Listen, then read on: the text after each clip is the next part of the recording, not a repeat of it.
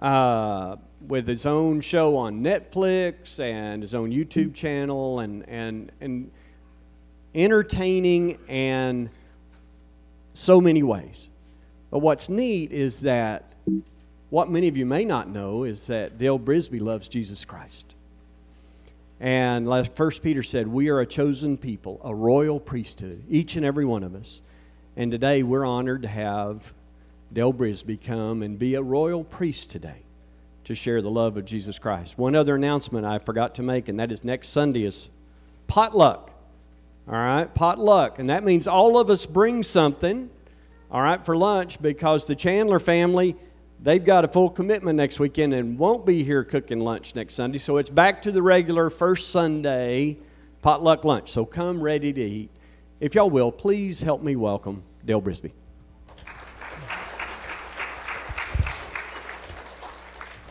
Thank you, sir. I think, is this working? Does that work? Can y'all hear me? It's on. Yes, sir. I think it's working. I have been studying for a little while. I want to talk about a certain thing. Well, I am Dale Brisby. I'm the world's greatest bull rider. The buckle here says it. I've got my face on my shirt, not once, but twice.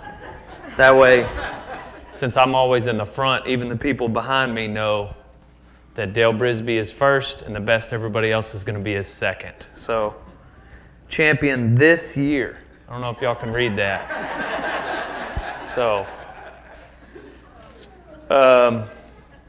which brings me to what I'd like to talk about.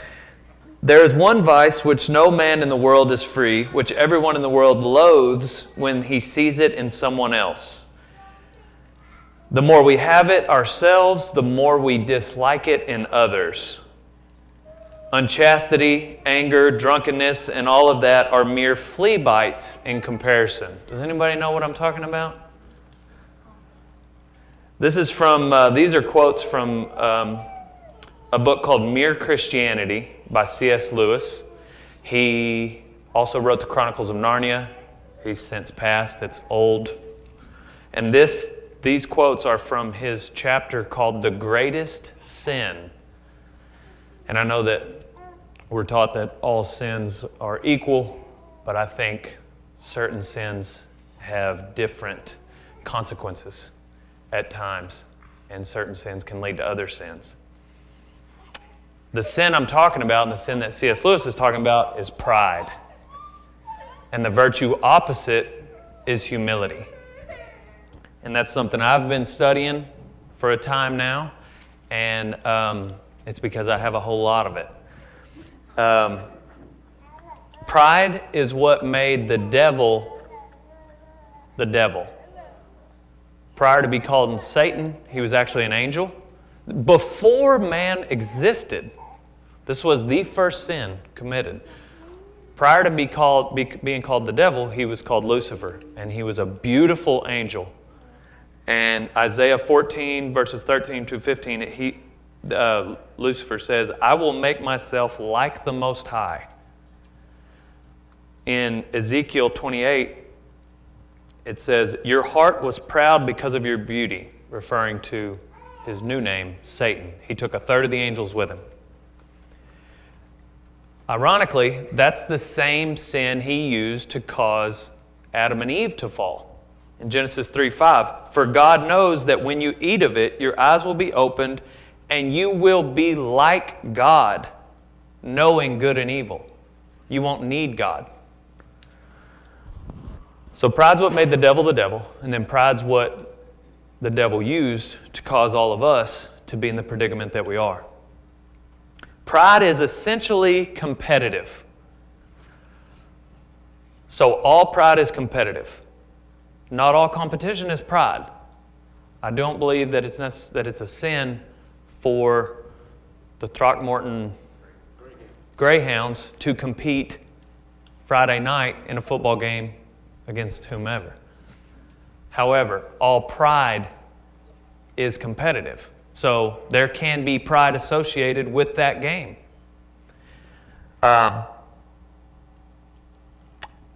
Pride being competitive is something C.S. Lewis says. The other thing he says, the more we have it in ourselves, the more we dislike it in others. Those two facts are what opened my eyes to how much I had. I considered myself a competitive person and thought that was a good thing. And at times maybe it is. And at times it can be noble. But most of the time, the way that we use that, calling ourselves competitive, I think it can be used in a prideful way. The other thing, the more we have it ourselves, the more we dislike it in others. And I found myself picking people in my life that are proud. And a humble person, a truly humble person, will not be as irritated with that prideful person because they're not in competition with them. They've removed themselves from the competition. If you yourself are proud, and you come in contact with another proud person, y'all's pride is in conflict. Pride means enmity. So I was challenged by these two statements, and that's why I want to give them to you guys. Pride gets no pleasure out of having something, only having more of it than the next person.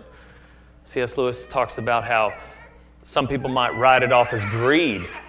Somebody that makes, let's say, $5 million a year right now, especially in Throckmorton. That's going to give you everything you need. What would drive that person to try to make $10 million a year? Well, it's not greed because that money's going to buy them everything they need. It would be pride because there's somebody out there with more. And when there's somebody out there with more, that person, to the proud person, is their enemy. It's the comparison that makes you proud, the pleasure of being above the rest. The more we have it ourselves, the more we dislike it in others. This one really got me. I'm going to read this quote from the book, and then I'm going to get into the more important book. This is on page 125. This is what C.S. Lewis says. Pride can often be used to beat down the simpler vices. Teachers, in fact, appeal to a boy's pride, or as they call it, self-respect, to make him behave decently. Many a man has overcome cowardice or lust or ill-tempered by learning to think that they are beneath his dignity. That is, by pride. The devil laughs. He is perfectly content to see you becoming chaste and brave and self-controlled, provided all the time he is setting up in you the dictatorship of pride.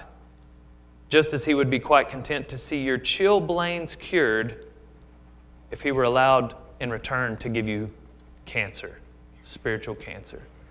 So he's fine seeing your arthritis go away if it means he can give you cancer. He's fine seeing you be chaste and sober and brave if he can set up in you the dictatorship of pride, meaning you can be proud of going to church every Sunday and tithing more than 10% and not cussing and not drinking and being chaste, but if pride is in you, you may be spiritually cancerous compared to even those people that are doing all of those things. And I think that's where there are going to be people in heaven where we're like, man, this person is a celebrity. I thought I had it right. That one really scared me. Andrew Murray says, is no pride so dangerous because none so subtle and insidious as the pride of holiness? I'm going to get into a few scriptures. I wrote them down. That's why there's so many pages, so I don't have to flip through the Bible. James 4:6. God opposes the proud and gives grace to the humble. My dad never told me growing up that he was proud of me. And before I read this book, he was the only person that I'd heard say that. A lot of parents usually say they're proud of their son. And it was hard. He said he would quote that verse, God opposes the proud. And C.S. Lewis says that sometimes in our English language, we'll mix that up, and sometimes when a parent may say they're proud of their child, what they really mean is they have a warm-hearted admiration for. And in the English language, sometimes we've used pride instead of saying something like, I love you and I love to see you succeed. But we can sometimes turn it into the way the Bible defines pride, not only with our kids, but maybe with, again, all those competitive moments that we could have with our spouse, our siblings, random friends, people in traffic. guys that want to get out in front. And then you don't want to pull over to use the bathroom because you've now beat all these cars behind you. Y'all know exactly what I'm talking about. Those are all moments where our pride comes out. Anytime where we insist on winning an argument. We don't even remember what we're arguing about. We might be the ones that are wrong, but we're going to keep going because out of that competitive, prideful feeling in our heart, we've got to win this argument. James 4:13, just a couple of verses later. Come now, you who say, today or tomorrow we will go into such and such a town and spend a year and trade and make a profit. Yet you do not know what tomorrow will bring. What is your life? For you are a mist that appears for a little time and then vanishes. Instead, you ought to say, if the Lord wills, we will do this or that. As it is, you boast in your arrogance. All such boasting is evil. So even the way that we talk about tomorrow, I think it's one of the book, Derek Prince says that pride is trying to be independent of God. So I'm going to do these things. I'm very careful, after reading this verse again and again, I've been very careful with the way I talk around my business. And my interns, I think, get annoyed at how often I say, Lord willing. Like, hey, are you guys going to work tomorrow? Lord willing. Are you guys going to the NFR this year? Well, Lord willing, our plan is to. And out of my fear of being boastful in my plans, I just have to attach Lord willing, if the Lord wills. Go back to 4:10. Humble yourselves before the Lord, and He will exalt you. So, growing close to God can make you humble. Also, the Scripture calls us to humble ourselves. In Proverbs, it says to clothe yourselves with humility. Well, when you clothe yourself, you put on the clothes. So, there are moments throughout every single day when you are able to humble yourself. It's not necessarily something you just pray for and hope that God answers your prayer of, Lord, make me humble. Humbling yourself is something we're called to do. So it's something, even when you don't want to lose that argument, we need to humble ourselves. And then that brings me to maybe the biggest scripture for me on pride.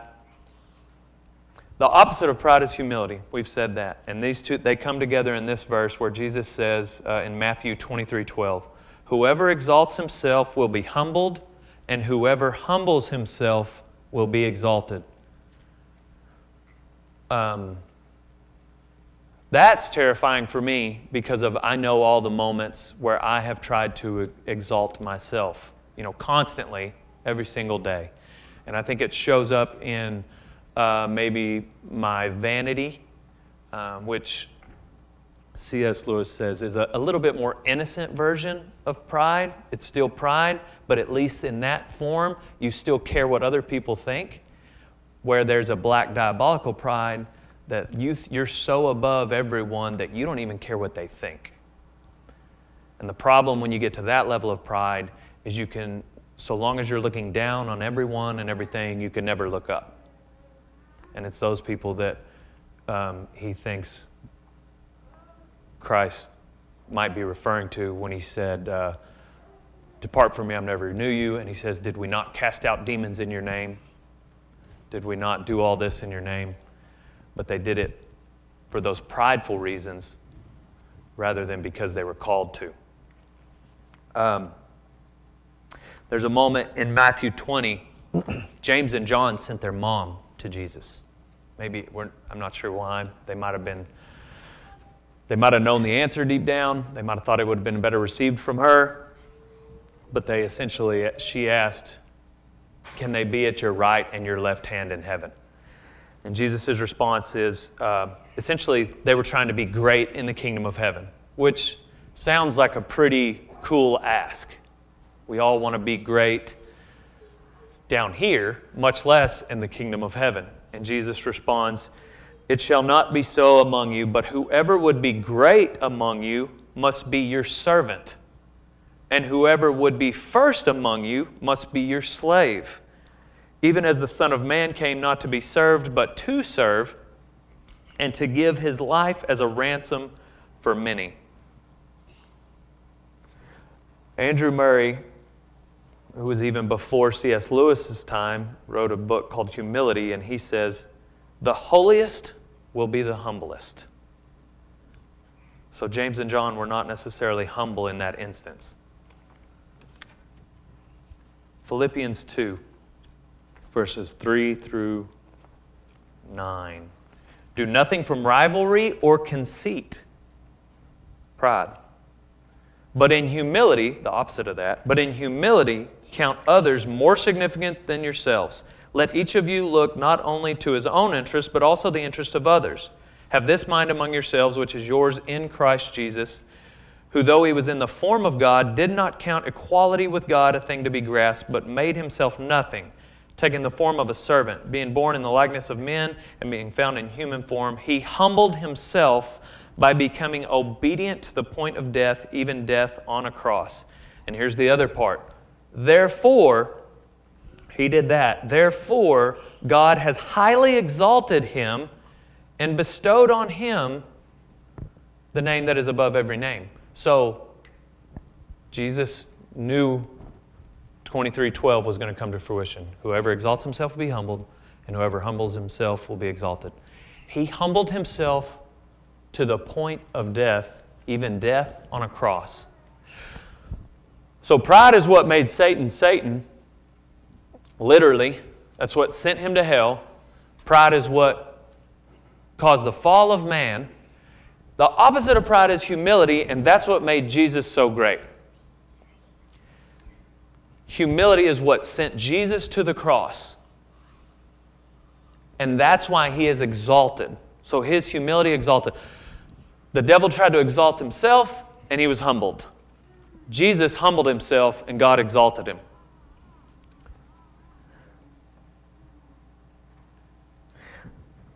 So the ways, reading up, the ways that we have to identify pride in our lives. Competitiveness. I have tried to, since I've started reading this and read that quote, each time that I feel myself getting competitive, wherever it is, with my family, with work, in traffic, as a young church starting up, you guys are growing, and there will be times when people are like, you guys are doing good.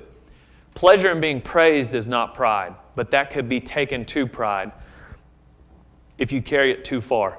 You guys are doing good. You guys are growing. Look at these numbers. Man, we've got more than the Baptist church. We've got more now than so-and-so. Oh, we got to keep this up.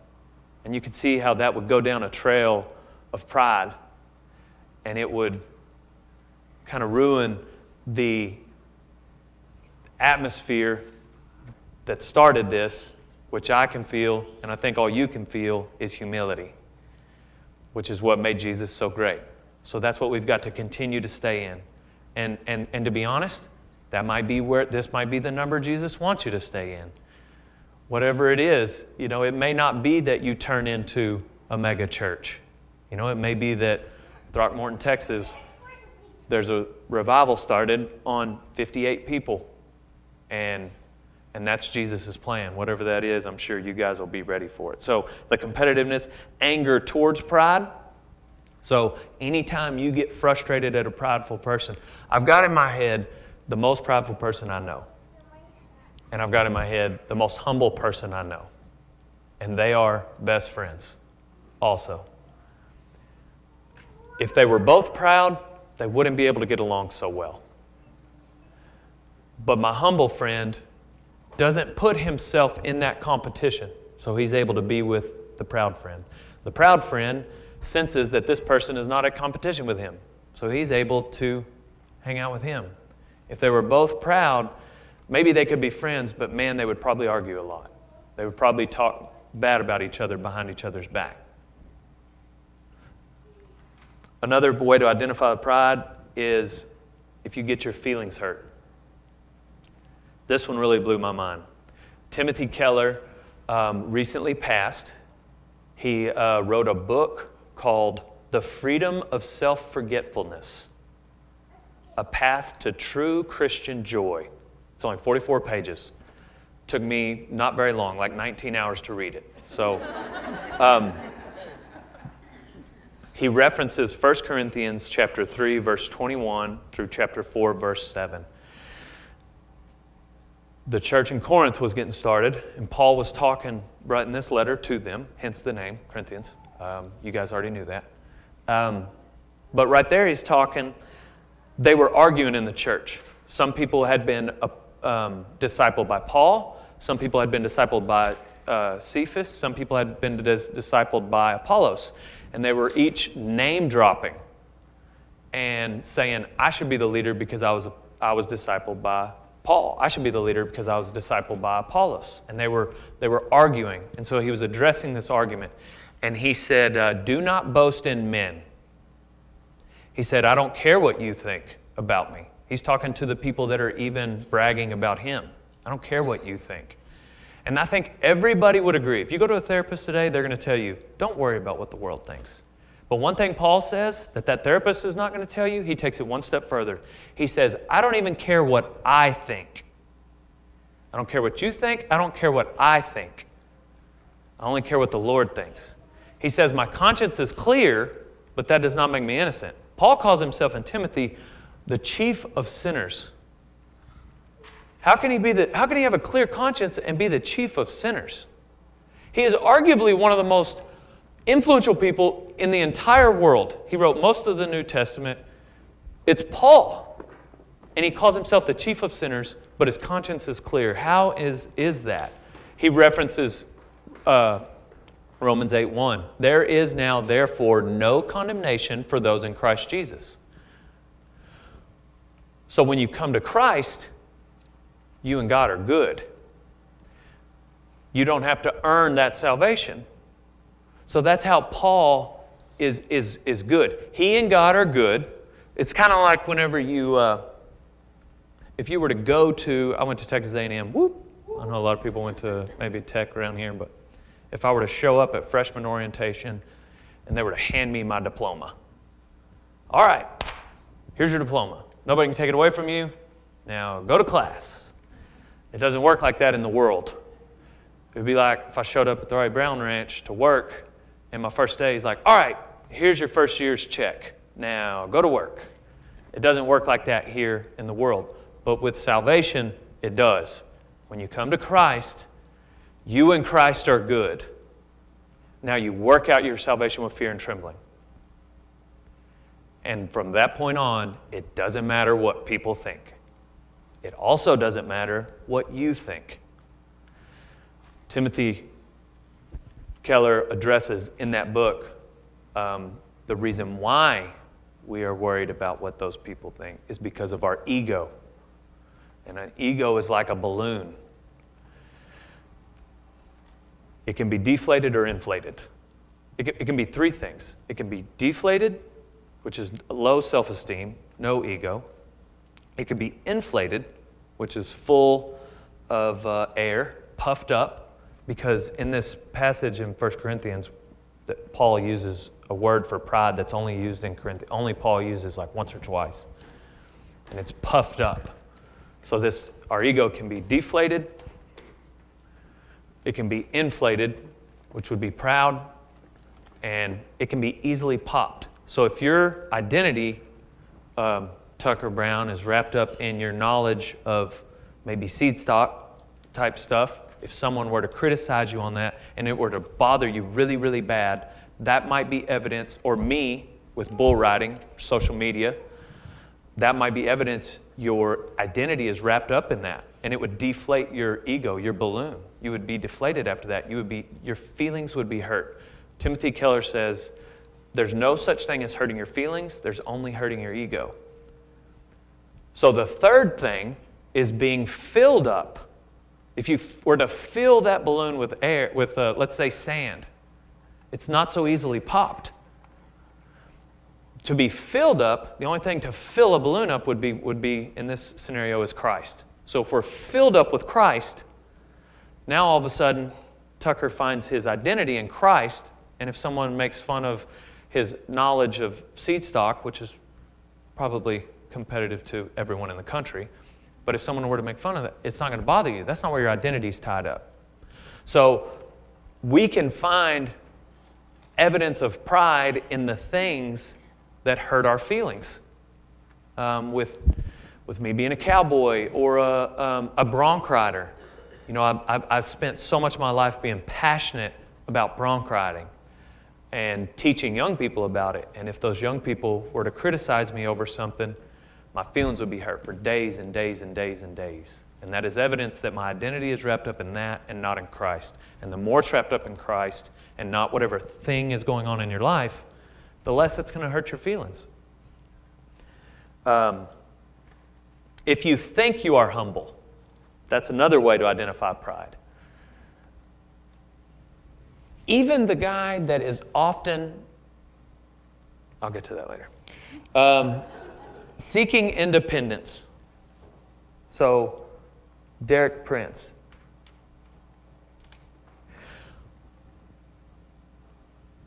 We all see those billboards of what the lottery is up to and how much money is on the line. And we begin to think of the things we would do. And sometimes it's a fun game to play. What would be whatever you, but sometimes we get in the daily struggle of finances and we might take that game a little too far. Our desire, I think our desire, Matt Chandler explained this a little better at one time, but our desire to want to win that or have that much money or have those things is our desire to be independent. And then we won't need anything. Then we won't have, we can set up the rest of our life. We can be comfortable the rest of our life. We won't need to depend on, for instance, God. And that's why Derek Prince, I mentioned earlier, says that pride is seeking to be independent of God. 2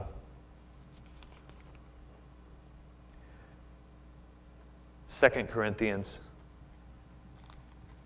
12, verses 7 through 9. So to keep me from becoming conceited, because of the surpassing greatness of the revelations, a thorn was given me in the flesh, a messenger of Satan to harass me, to keep me from becoming conceited. 3 times I pleaded with the Lord about this, that it should leave me. But he said to me, my grace is sufficient for you. My power is made perfect in weakness. Therefore I will boast all the more gladly of my weakness, so that the power of Christ may rest upon me. So that's Paul. He's doing it all. He's doing all the things. He's devoted his life to Christ, but he's got a thorn in his flesh. It's only speculation what that thorn is. Paul knows about it, and he pleads that God remove this thorn, whatever is in our life. Maybe it is go back to the finances. We just can't get ahead. Maybe it's something, a sin of the flesh, like something that is just, maybe it's food, maybe it's sexual immorality. Whatever it is, there's just a thorn in our flesh. Paul sees that as something to keep him whole, keep him humble, so that he stays dependent on God. My grace is sufficient for you, for my power is made perfect in weakness. Therefore I will boast all the more gladly of my weakness, so the power of Christ may rest upon you.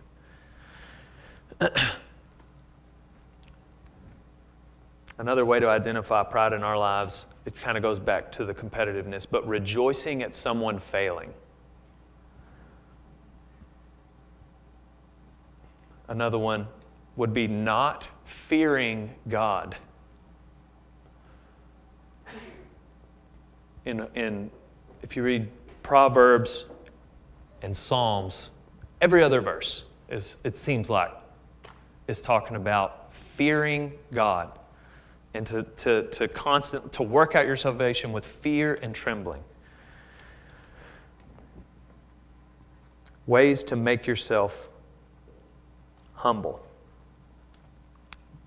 we referenced earlier to Matthew 20, becoming a servant and a slave. So humility, ways to identify the pride in our lives. Now we're talking about ways to make yourself humble. Become a servant and a slave. Literally, if you think about like what a slave and a servant do for people, that's what Jesus said for us to do. If you want to be labeled great in the kingdom of heaven, whether it's to your spouse, to your children, to your parents, siblings. Now let's step even out of the family. That's a lot right there. Those are the people you spend the most time with. And as annoying as it might be to serve your brother, as annoying as it might be to serve your spouse, your parents, your kids, whatever it may be, that's what we're called to do. Now step out, now you go to work. You love those people even less.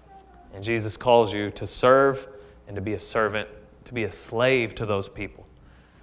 If you're the boss, yes, on paper, you get to boss them around. But maybe you clean the toilets this week. That's what Jesus is talking about. Matthew 18:4. Humble yourself like this child. So what's a child? Just like little baby. What's your baby's name, Tucker? I know Rayleigh and Brooklyn. Rayleigh and Brooklyn. Just like Brooklyn. Brooklyn is completely dependent on her parents. She can't live without them. An hour would be too long. That's how we're called to be with God. Humble yourselves like this child. Luke chapter 14, verses 7 through 11, it talks about the wedding feast and taking the humble seat. So imagine going to a wedding and you kind of know this person. You kind of know, and you sit right where the best man sits. What Jesus says in this analogy is pick the seat of humility, because it'd be better for that bride and groom to say, hey John, come up here, come visit with us. It's better to be in that scenario than to say, hey, John, we were in college together, all right? I don't like you that much. Go to the back. Which one of those is a better situation to be in? It's better to humble yourself, and God's going to exalt you, rather than exalt yourself, and God humbles you.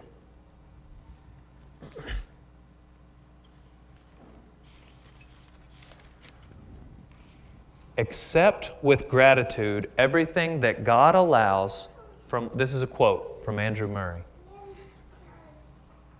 Accept with gratitude everything that God allows from within or without, from friend or enemy, in nature or in grace, to remind you of your need of humbling and to help you to it. Let me cut out the middle to help read it again. Accept with gratitude everything that God allows to remind you of your need of humbling and to help you to it. Humility is so important. It is so important. We should be grateful for anything that happens in our lives that reminds us of our need of humbling or brings us to it. So you hear a lot of people like, you're going to fail, and you got to be grateful for your failures. And most people mean because you can learn from them and you can go on winning. Man, I failed time and time again. I didn't make my high school basketball team. Michael Jordan doesn't talk like a hick, but you hear that failure being important on his road to success. Andrew Murray is saying you need to be grateful for your failure because it brings you to humility, where you need to stay. Water always fills the lowest places. The lower, the emptier a man lies before God, the speedier and fuller will be the inflow of the divine glory. The lower you are, whether it's just day to day or after one of these instances, you got fired from your job, the financial, whatever that happened, you go bankrupt, something happens with your family, a death in the family, whatever unfortunate circumstance that brings you low, we should thank God for it, because that's where we need to be before God. May God teach us that to believe that to be humble, to be nothing in His presence, is the highest attainment and the fullest blessing of the Christian life.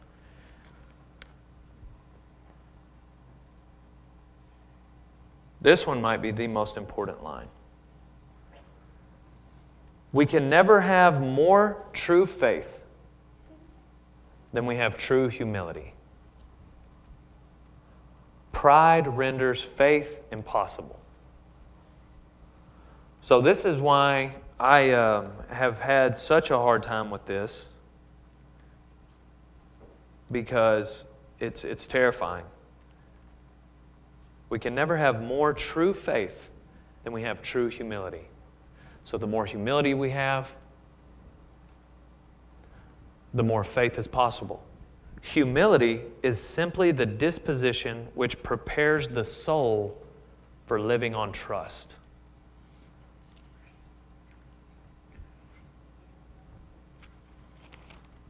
So, this is what I've been studying for the last year and a half, because I've realized how proud I am, and it scares me.